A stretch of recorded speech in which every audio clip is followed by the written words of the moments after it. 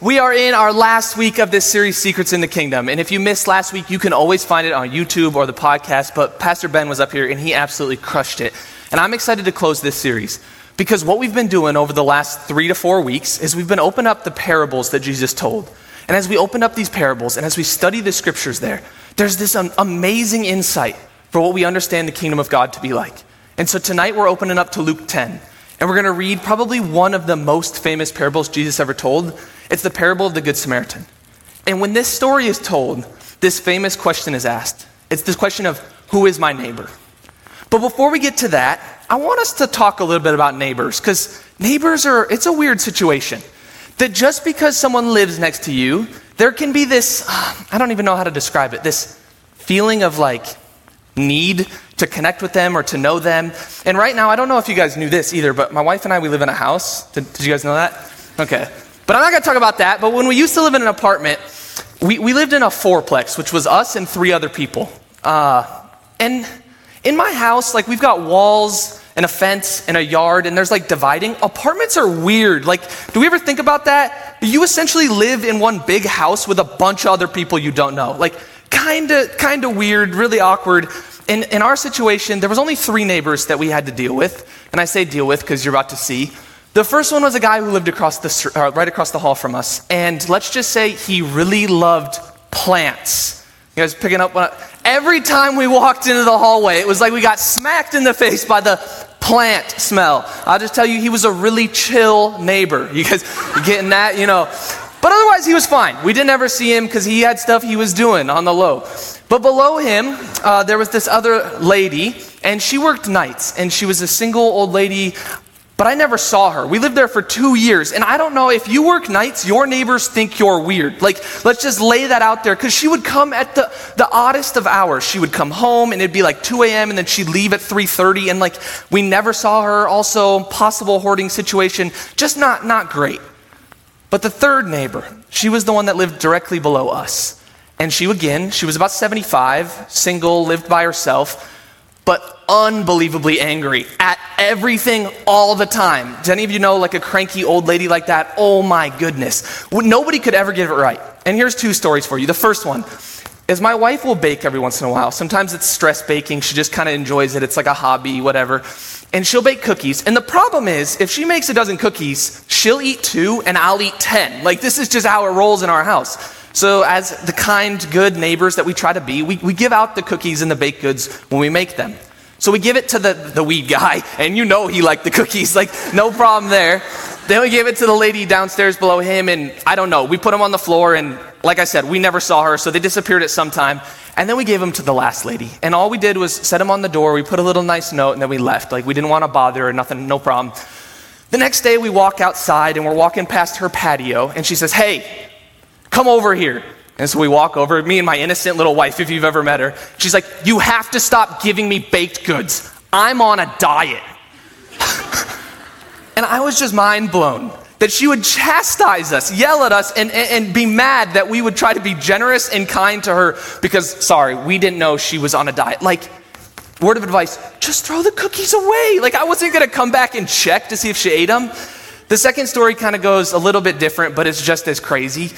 We lived upstairs, and our apartment wasn't that big, and one time we had too many people over. I would say our apartment, we had 15-ish, 18-ish people, which was way too many. But we like to entertain, and so we had all our friends come over. And in apartments or in dorm rooms, maybe you guys know this, it can get loud quick. So she's below, and she claims she was hitting the ceiling with a broom, which, is that not stuff that happens in cartoons? We've got a bunch of people going on. There's board games and fun happening, so I don't hear it. But rather than be a sensible person, a normal common person would what? Open the door, walk upstairs, and knock. No, not angry old 75-year-old angry 75-year-old single lady who lived downstairs. No, she opened her door and just began to scream into the hallway. F words, and she's screaming all these obscenities. She's just laying loose into the hallway. And I hear the other lady who works nights pop her head out. see what's going on.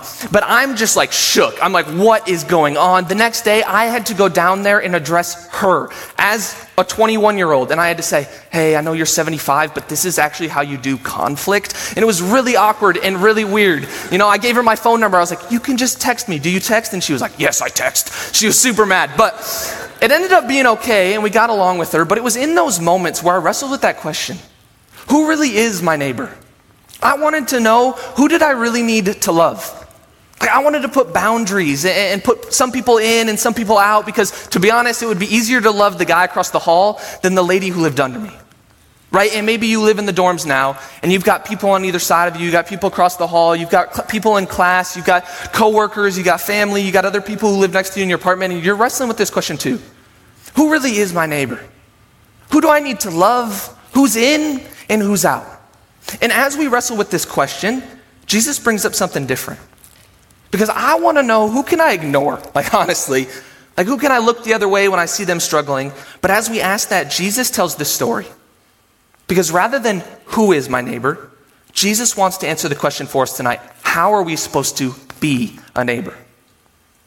How are we supposed to love and care for people? And this is the key question. That as important as it is to know who, it's even more important to know how. The who to love is important. Don't get me wrong. The story will address that. But the how to love is so far greater. Because the who to love, maybe you've recognized this, is constantly changing. That maybe you live in a place now, but you're eventually going to move. Or maybe you're in a class now, but next semester you might be in new classes. Or you're at a job now, but you might be at another job in the future. And so the who is in your proximity. The people of influence you have, those people are constantly changing. But the how we love people never changes. The how we are called to love and to care for others is a constant, while the who of our neighbor may be ever changing. And so rather than draw boundaries around who to love, Jesus points us to a greater question. How are we supposed to be a neighbor? And with that, I encourage you to open up to Luke 10, and we're going to read verses 25 through 37. But as you flip there, I'm going to pray. Father, thank you tonight for your word. Thank you for the truth of this parable. Thank you for the story of the Good Samaritan. Would you speak to us by your Spirit through your word? In Jesus' name we pray. Amen. Luke 10, starting at verse 25. On one occasion, an expert in the law stood up to test Jesus. He said, "Teacher, what must I do to inherit eternal life?" Jesus replied, "What is written in the law? How do you read it?" He answered, "Love the Lord your God with all your heart, and with all your soul, and with all your strength, and with all your mind. And love your neighbor as yourself." "You have answered correctly," Jesus replied. "Do this and you will live." But he wanted to justify himself, and so he asked Jesus, "Who is my neighbor?" Right away in these first couple of verses, there's a lot of key information coming at us. And I don't want us to just throw these away, because maybe you notice Jesus hasn't even started telling the story. But we get introduced to this man. The text calls him the expert in the law. I'm going to call him for the rest of tonight the lawyer. But as I use that word lawyer, don't get it backwards and think of courtrooms, suits, and like judges. That's not exactly what's happening here. That this man is a lawyer because he's an expert in the law, and he's someone who has dedicated his life to studying the Jewish law. So courtroom lawyers, the way they function is they would defend a person, right? They would know the law, they would memorize the law, they'd master the law so that they could defend a person. This Jewish lawyer, he would have memorized and mastered the 613 Jewish laws. That was his life devotion. He gave his whole life to mastering this set of laws, and you actually have them. If you hold the Bible tonight, you could flip to these 613 laws. They're found in Leviticus and Deuteronomy. And he would have memorized those books, had them encoded in his brain. Anytime someone would have asked, he would have been able to pull it out of his back pocket, pull it out, and let them know exactly what the law said. And it's this man who stands up to test Jesus. And as he stands up to test him, you see his motive there. That this isn't just some friendly question he's about to ask, but rather it's a debate. Any of you watching a UFC or MMA, or maybe you've seen it, like, you know when those guys, they like stand up and they're like almost dude kissing as they're like fronting on each other? That's the disposition of this guy. Like, he stands up, he's chest puffed, he's about to test Jesus. Like, he's about to go down. This guy's going down. He is fronting. And it's in that moment he throws his first jab. He says, "What must I do to inherit eternal life?" And as he asks this question, we start to realize he doesn't really want the answer. And to be honest, we do this all the time, right? You ever ask a question, but you're kind of fishing for something? Like, gentlemen, let me talk exclusively to the guys in the room for a second. Listen to this. If there is a female who ever asked you a question, do I look fat in this? There is a correct answer there. But it is not the answer you may be thinking on first look. No, sir. If you even stop for a second and think, you got it wrong. Like I'm telling you, if it comes out of her mouth, do I look fat in this? No. And she is looking for an answer to boost confidence, to just show affection, to show love. And she's looking for something. She's asking a question, but she doesn't really want the answer. And in the same way, this lawyer is asking a question, what must I do to inherit eternal life?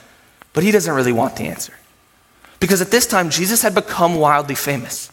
And Jesus had become famous for his emphasis on grace to enter the kingdom. This teaching was radically different than any other approach out there. That Jews, including this lawyer, believed in a works-based salvation. That if you followed the Torah, memorized the law, lived according to the law, offered the sacrifice, and fairly lived an upright life, maybe you had a chance into heaven.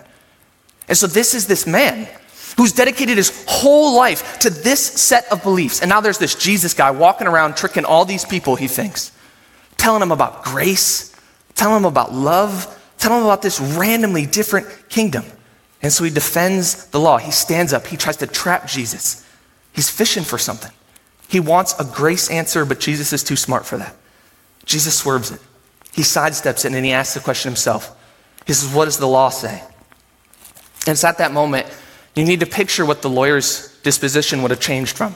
Remember, he stood up ready to fight, ready to brawl, chest puffed, excited, chin up. And Jesus asked this return question, and he deflates. And his head sinks. And he gets sad. Because this was his knockout punch. This was his chance. He's a lawyer. This was his big case. He was standing up to test Jesus, this famous Jesus of Nazareth. He'd thrown this punch. He knew the answer. He was expecting this grace.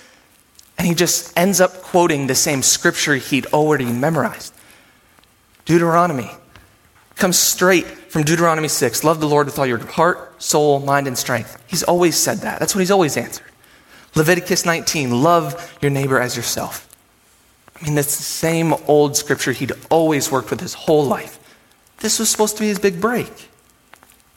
But as he responds with those scriptures, Jesus affirms his response. That actually later in Matthew 22, Jesus will say almost the same thing, and he'll call it the greatest of all commandments. And these greatest of all commandments, they are the way to inherit eternal life, whether you're Jewish or Christian. But the struggle here is, the tricky part, is the lawyer didn't understand what it meant yet to love God with all his heart. That the lawyer, he didn't have the cross. He didn't have the resurrection. He didn't have the Messiah in full picture. He didn't have the Holy Spirit poured out. He didn't know yet what God was going to do for him. So when it says love the Lord with all your heart, soul, mind, and strength, love the Lord with everything you got, this lawyer has no idea what that means. He can verbally say it, but his actions, his heart, his mind, his soul are nowhere near hitting the mark. Right? This is this man who's so confused even though he has the right answer. And when we sit here tonight with the cross, with the resurrection, with the pouring out of the Holy Spirit, we can recognize that the greatest commandments of loving God focuses so little on what we do and so much on what Christ has already done. How do you inherit eternal life? You love him for everything that he's done. You see the cross and you accept it. And you now live in partnership with the Holy Spirit. And as you love God with all of who you are, you then love other people too. This is what Jesus is teaching, but the lawyer didn't get it. He didn't understand, and so he got defensive. He tried to justify himself. And so he flips and he asks a different question. Instead, he asks, and who is my neighbor? The lawyer here wants to know who he has to love to make it into the kingdom of God. He wants to draw those boundaries. Who's in and who's out? Where does my love get to stop? Where can I get off the hook? How much do I need to do? It's in response to that Jesus finishes the parable. Starting in verse 30, he says this. A man was going down from Jerusalem and Jericho when he was attacked by robbers. They stripped him of his clothes, beat him, and went away, leaving him half dead. A priest happened to be going down the same road, and when he saw the man, he passed by on the other side. So to a Levite, when he came to the place, saw him and passed by on the other side. But a Samaritan. He traveled along, and he came to where the man was. And when he saw him, he took pity on him. He went to him, and he bandaged his wounds, pouring on oil and wine. Then he put the man on his own donkey, brought him to an inn, and took care of him. The next day, he took out 2 denarii and he gave him to the innkeeper. He said, look after him, and when I return, I will reimburse you for any extra expense you may have. Here, Jesus is setting up the scene for us and telling us the story. And when the scene is set up, I need you to picture this, because the original audience would have known exactly what he's talking about. That he's describing here an extremely famous road in the time. That it's a 17-mile-long winding road from Jerusalem to Jericho. And as it winds through the mountains, it rises about 3,000 feet in elevation. But this road is not famous because of its distance, nor its height. It's famous because of its danger. That this road was common for robberies, for murders, for thuggings, for people being beaten up and stolen and left there. That this is what this road was common for. It was so common that the road got the nickname the Way of Blood. That's the scene Jesus is painting for his original audience. And it's in that place this man gets attacked. He's left there, naked, bleeding, and the text says half dead. That half dead is so important for us to pick up on. As I describe him through the rest of the sermon, I'm going to tell you it was the half dead man. Because as people walked by, they would have walked along this super famous road. And as they would have seen him, they would have been unable to tell, is this guy dead or alive? That's the physical condition he's in as he lays there in his own pool of blood. That they don't even know. Is his heart still beating? Is he still breathing? And it's that scene where Jesus tells us this first character walks by. And it's the priest. At that, the listeners of the original audience would have let out a deep sigh of relief. Oh, lucky for this man, he shouldn't have been walking on this road alone anyway, but at least the priest showed up. Because priests at the time, they were the holy men. They were the ones who represented God to the people. They were the ones who sat in the gap between people and God. They were the ones who were supposed to get it right.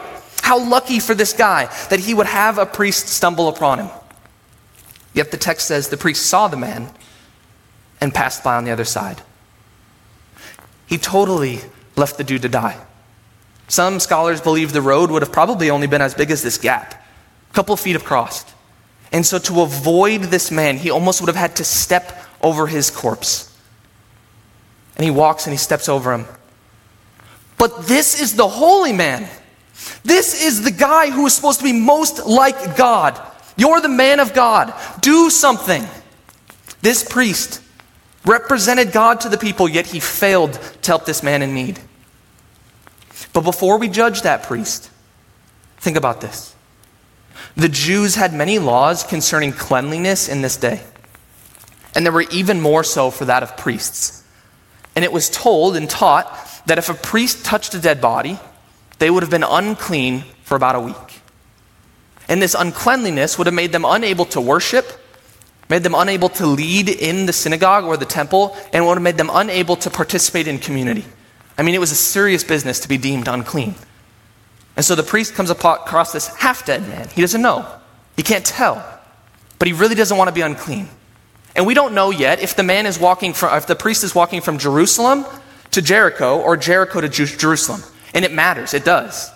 Because if you were hypothetically to imagine this with me, let's say he's going from Jericho to Jerusalem. Most of the priests lived in Jericho at the time. And they would have traveled this 17 miles twice a year.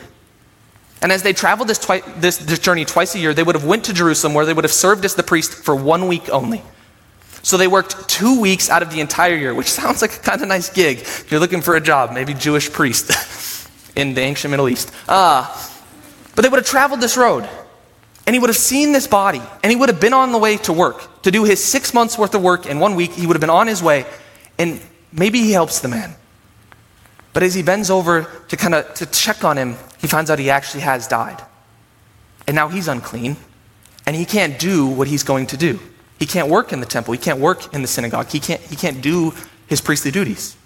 And so he forfeits half a year's worth of work at the chance this man might survive. Flip the script. Let's say he's going from Jerusalem to Jericho. He's done his work. He's done his week, and he's going back home. He's got a family. He's got people that are relying on him. And on his back, he would have carried his wages. Now, it was typical for priests at the time. As they carried their wages on their back, it would have been food. That people came to the temple, they sacrificed food, and the priests got to take that home as their wages. So now as he's coming across, carrying all of his half of a year's wages on his back, going back home, he would have came across a half-dead man. And he thinks to himself, is it worth it? Should I help him? Because if he's dead, not only am I unclean, but the food on my back is unclean.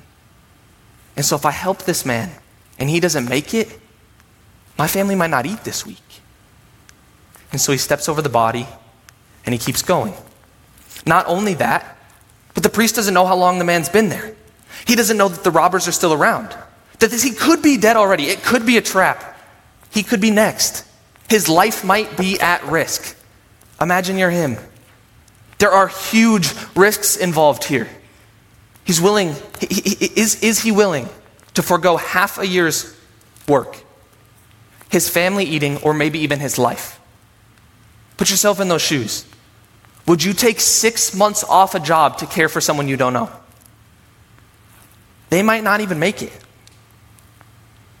Would you make sure that maybe you or your family members might not eat so that someone else could maybe live?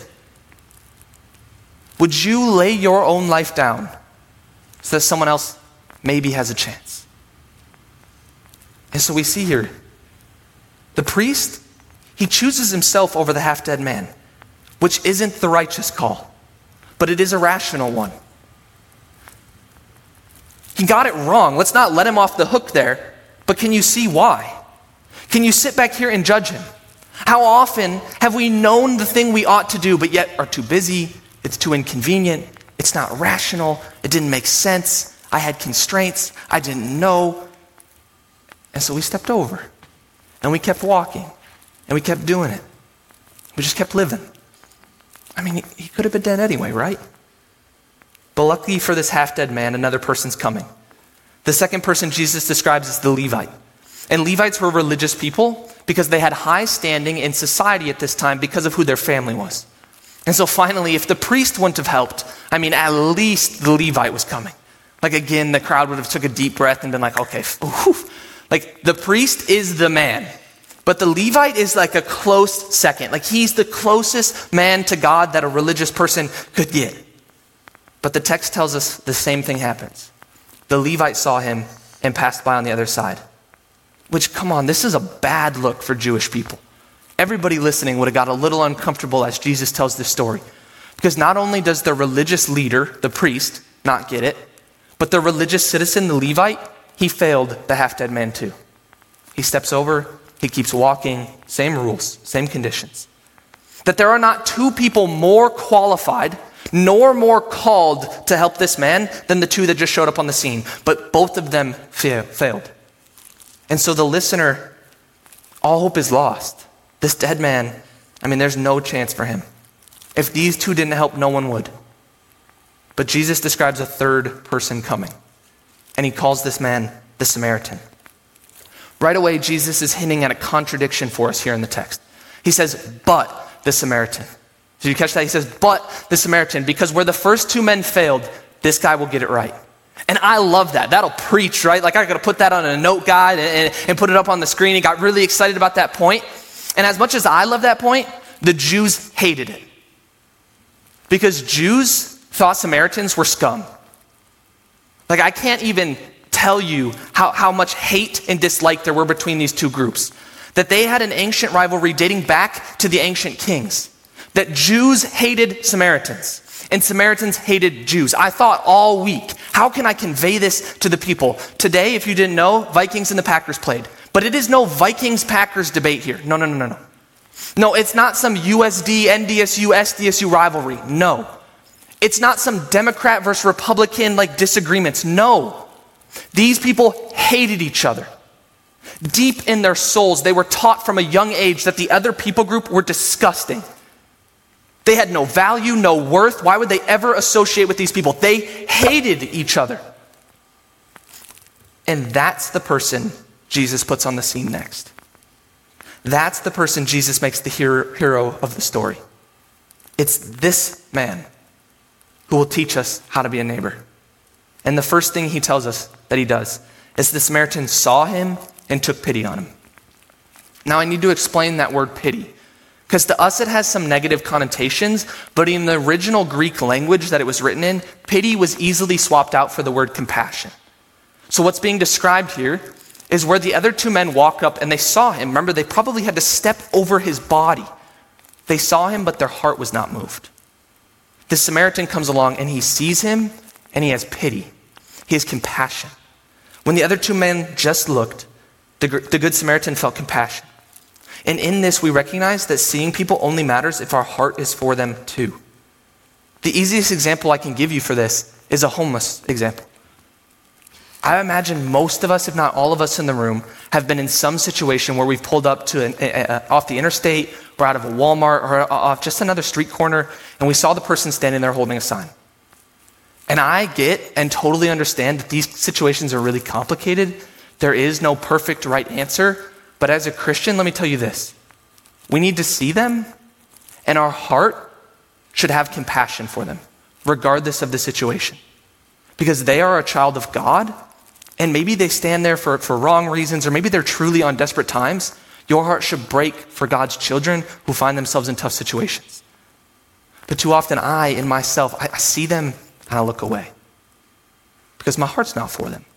Now, I don't know exactly what the action is there, but I know we need to see people and love people.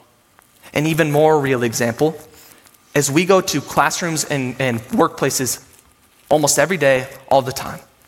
And as we're in those places, we rub shoulders with other people, right? We see them. We sit next to them. We interact with them. We maybe get to know them. And it's when we see those people and they come in and you can tell. I mean, something's just not right. They seem off. They seem troubled. There's something in their life that's hard. And I've done it, and maybe you've done it, where you see them and you look the other way. Like, I see you struggling, but I don't know if it's my place. Someone else is going to step in and do it. They probably don't want me in their business. They're probably okay. I got a really busy day anyway. And so we saw them, but we looked more like the priest and the Levite than we do the Good Samaritan because our heart's not for them. We need to see people and love people, and that love leads us to action. The text says this: he went to him and bandaged his wounds with oil and wine. Now, oil was a common painkiller in this day, while wine was common for treating wounds. And when I use that word common, don't confuse it and think they were inexpensive. No. Oil and wine were extremely expensive. That now this Good Samaritan has come upon this half-dead man. He's risked his time, his life, his energy, his heart has gone out to him, and now he's using his money, his financial resources, the things he has brought on his trip, he's giving to this man. And I want to tell you, the Good Samaritan gives sacrificially to help. Same constraints, same struggles, same hardships as every other person who walked along this road. His life was at risk too. He risked being unclean too. Everything didn't make sense for him to give, and yet he did. When it wasn't convenient, when it wasn't easy, and when it wasn't clear. It says he put him on his own donkey, more sacrificing. Here, I don't even have time for it, but there's an incredible role reversal that's happened. That the Samaritan now is riding the donkey, the half-dead man is now riding the donkey that the Samaritan came on. And now the Samaritan would have taken the rope and led the donkey to the village. And the place where you lead a donkey in this culture was the place of a servant. So the Samaritan gets off of his donkey and takes the place of a servant, trading this half-dead man, giving him life and hope by putting him in the place where the Good Samaritan should have been. There's unbelievable sacrifice that's happening here. It says this: he brought him to an inn and took care of him. More sacrifice, more time, more investment. Check this out. The next day, he took 2 denarii and he gave them to the innkeeper. He said, look after him. And when I return, I will reimburse you for any extra expense you may have. This is unreal. This is unreal what just happened. He brings him to an inn and he pays 2 denarii, which for us means nothing. But for them, 2 denarii was 2 days worth of wages. And 2 days worth of wages would have covered 2 months worth of innkeepers. 2 months this man who he's never met, who he never knew, can now stay at this place and bandage his wounds and heal. Not only that, he says, I'm coming back. And when I do, anything above the 2 months, any extra expense, any extra medical supplies, anything else, I'll pay it. The Samaritan pulls up, writes a blank check, and slides it over, no questions asked. Whatever that man needs, it's on him. The Good Samaritan truly is the Good Samaritan because of all he did for the half-dead man.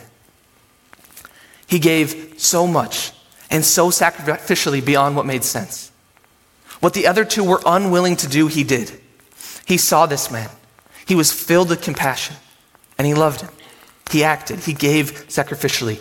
And I wish at this point, oh man, I wish so bad I could address all your situations, and I could lay down this blanket statement and say, this is how you love sacrificially. But I can't. That just like the who changes constantly, the situation changes constantly. Not only that, but what's sacrificed for me may not be sacrificed for you. And what's sacrificed for you may not be sacrificed for the person next to you. We all live in our different story as we walk alongside God, but the call is still the same. The how never changes. It's sacrificial love. That I'll pose you two examples. Maybe this week, you go and you ask a coworker out to lunch. And it's that coworker who, oh man, is so annoying. Like, they're so annoying, and everybody just can't stand this person. And everyone just kind of avoids this person and ignores this person and tries to not have the cubicle next to this person. That coworker is so annoying, but you see them, and instead of ignoring them, thinking someone else will take care of it, someone else will love them, you step in and you say, actually, I'll love you. I'll take you to lunch. I'll hear your story. I'll see you. I'll care for you. I'll give sacrificially even though nobody else will. What would that say to everybody else about who Christ is? What would that say to coworkers and people who see, man, everyone thinks this person's annoying, but that person goes out of their way to love people? Second situation, maybe you've got a roommate who you're living with, someone you know, a friend, and you can just tell they're struggling financially. And so not being weird about it, you just offer, hey, I'd love to buy your groceries this week. Now I know right now you're thinking, but we're college students, we're all broke, young adults, we just got that first paycheck, but it's not that big. Like, we're all sitting back trying to write off the story already. All these excuses, it's not rational, it doesn't make sense. But what if God called you to it? And what if he placed it in your path? And what if that person is there and nobody else is going to care for them, but you're there? Would you love sacrificially? Would you see them and would you care? It's in these places where Jesus ends the parable. But as he ends the parable, the conversation's not over. In verse 36, he says this: which of the three do you think was a neighbor to the man who fell into the hands of robbers? The expert in the law replied, the one who had mercy on him. Jesus told him, go and do likewise. That after giving these three examples, Jesus turns and he asks, which of these three do you think was a neighbor? Which is a super fascinating question, because that's not what the guy asked.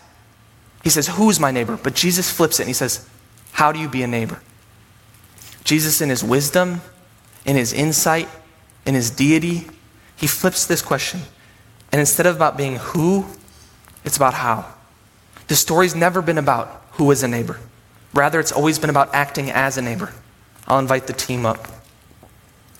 This has nothing to do with location and everything to do with love. It's got nothing to do with who's in and who's out, but about a whole bunch of people who need to be seen and cared for. This has nothing to do with proximity and everything to do with our purpose here on earth. We are to love people with everything we have. Love them with all of our heart. And love God. That's what the call is. It's the greatest commandment. Eventually the lawyer responds by saying, the one who had mercy on him. If you noticed, he couldn't even utter the word Samaritan. That he knows the answer, but he can't even bring himself to acknowledge the whole truth. That's the hate that's here. Jesus concludes, he says, go and do likewise. And to be honest, I would love to end the message right there. I think that would preach. We'd get up, we'd sing these songs, and I'd say, go, do, love, be a neighbor. Come on, people, let's go, let's do it. But if I preach that message and we leave thinking just that, we've missed the point of the text. That the point of the text has never been about doing. That's never been. Remember the initial question this guy asked. He said, what must I do to inherit eternal life? And Jesus instantly flipped it on him. It's never been about doing. And the reason it's never been about doing is because we cannot stack up to the Good Samaritan. That all across human history, there has never been another Good Samaritan besides Jesus. That we can strive for this level of love, but Jesus is the only Good Samaritan. He is the only person, when he was walking along that path, he was the only person willing to risk his life so that everyone could live. He was the only person who traded spots with the half-dead man so that the half-dead man could maybe survive. He was the only person who risked everything so that we might give something. He was the one who paid it all and said, I'm coming back and I'll finish what I started. That's Jesus. That at one point, you and I were the half-dead man. I love that language. Because at one point, we were physically alive, but dead to God. Apart from him. He always longed for you. He always cared for you, but you chose to not be with him. That you maybe were physically in a body alive, but you were spiritually dead apart from God. And it was at that point Christ saw you. And he didn't pass you by. He loved you. He cared for you. He chose you. He died for you. Jesus is the Good Samaritan. So yes, the message is go and do likewise. That we should be a neighbor. We should love people sacrificially. We should go extravagantly above and beyond what we're meant to do. But we do that because Jesus did it first. I'll finish with this. There's this quote out there by a guy named Jefferson Bethke. He's a famous author and speaker. And he has this quote where it says, where religion says do, Jesus says done. I love that. Because if we go out of here trying to muster up our strength and our skill to try to conquer and do and please God, we'll never measure up. But if we leave this place loving God with everything that we have because Jesus has already done the work, oh man, that'll change everything. That'll help us love people. Religion says do. Jesus has already done it. With that, pray with me. Father, thank you tonight for your word. Thank you for the story of the Good Samaritan. Thank you that we can have life in you. Thank you for you being the Good Samaritan, Jesus. And I pray from this place we would take steps of faith to continue to love you with everything, God. That if there's things holding us back tonight, if there's things we haven't surrendered, if there's things in our life that are sin, that are evil, that are apart from you, God, let us shed that tonight. And let us step to you and say, God, you can have all of me. All of who I am is yours, God. Would you lead us in those moments of surrender, of repentance, of just entire consecration to you? Would you help us tonight? And as we love you with all of our heart, would you send us to love the people that are around us? Not because we have to, but because we love you so bad and that's what you asked us to do. So God, lead your people. Thank you. It's in Jesus' name we pray. Amen.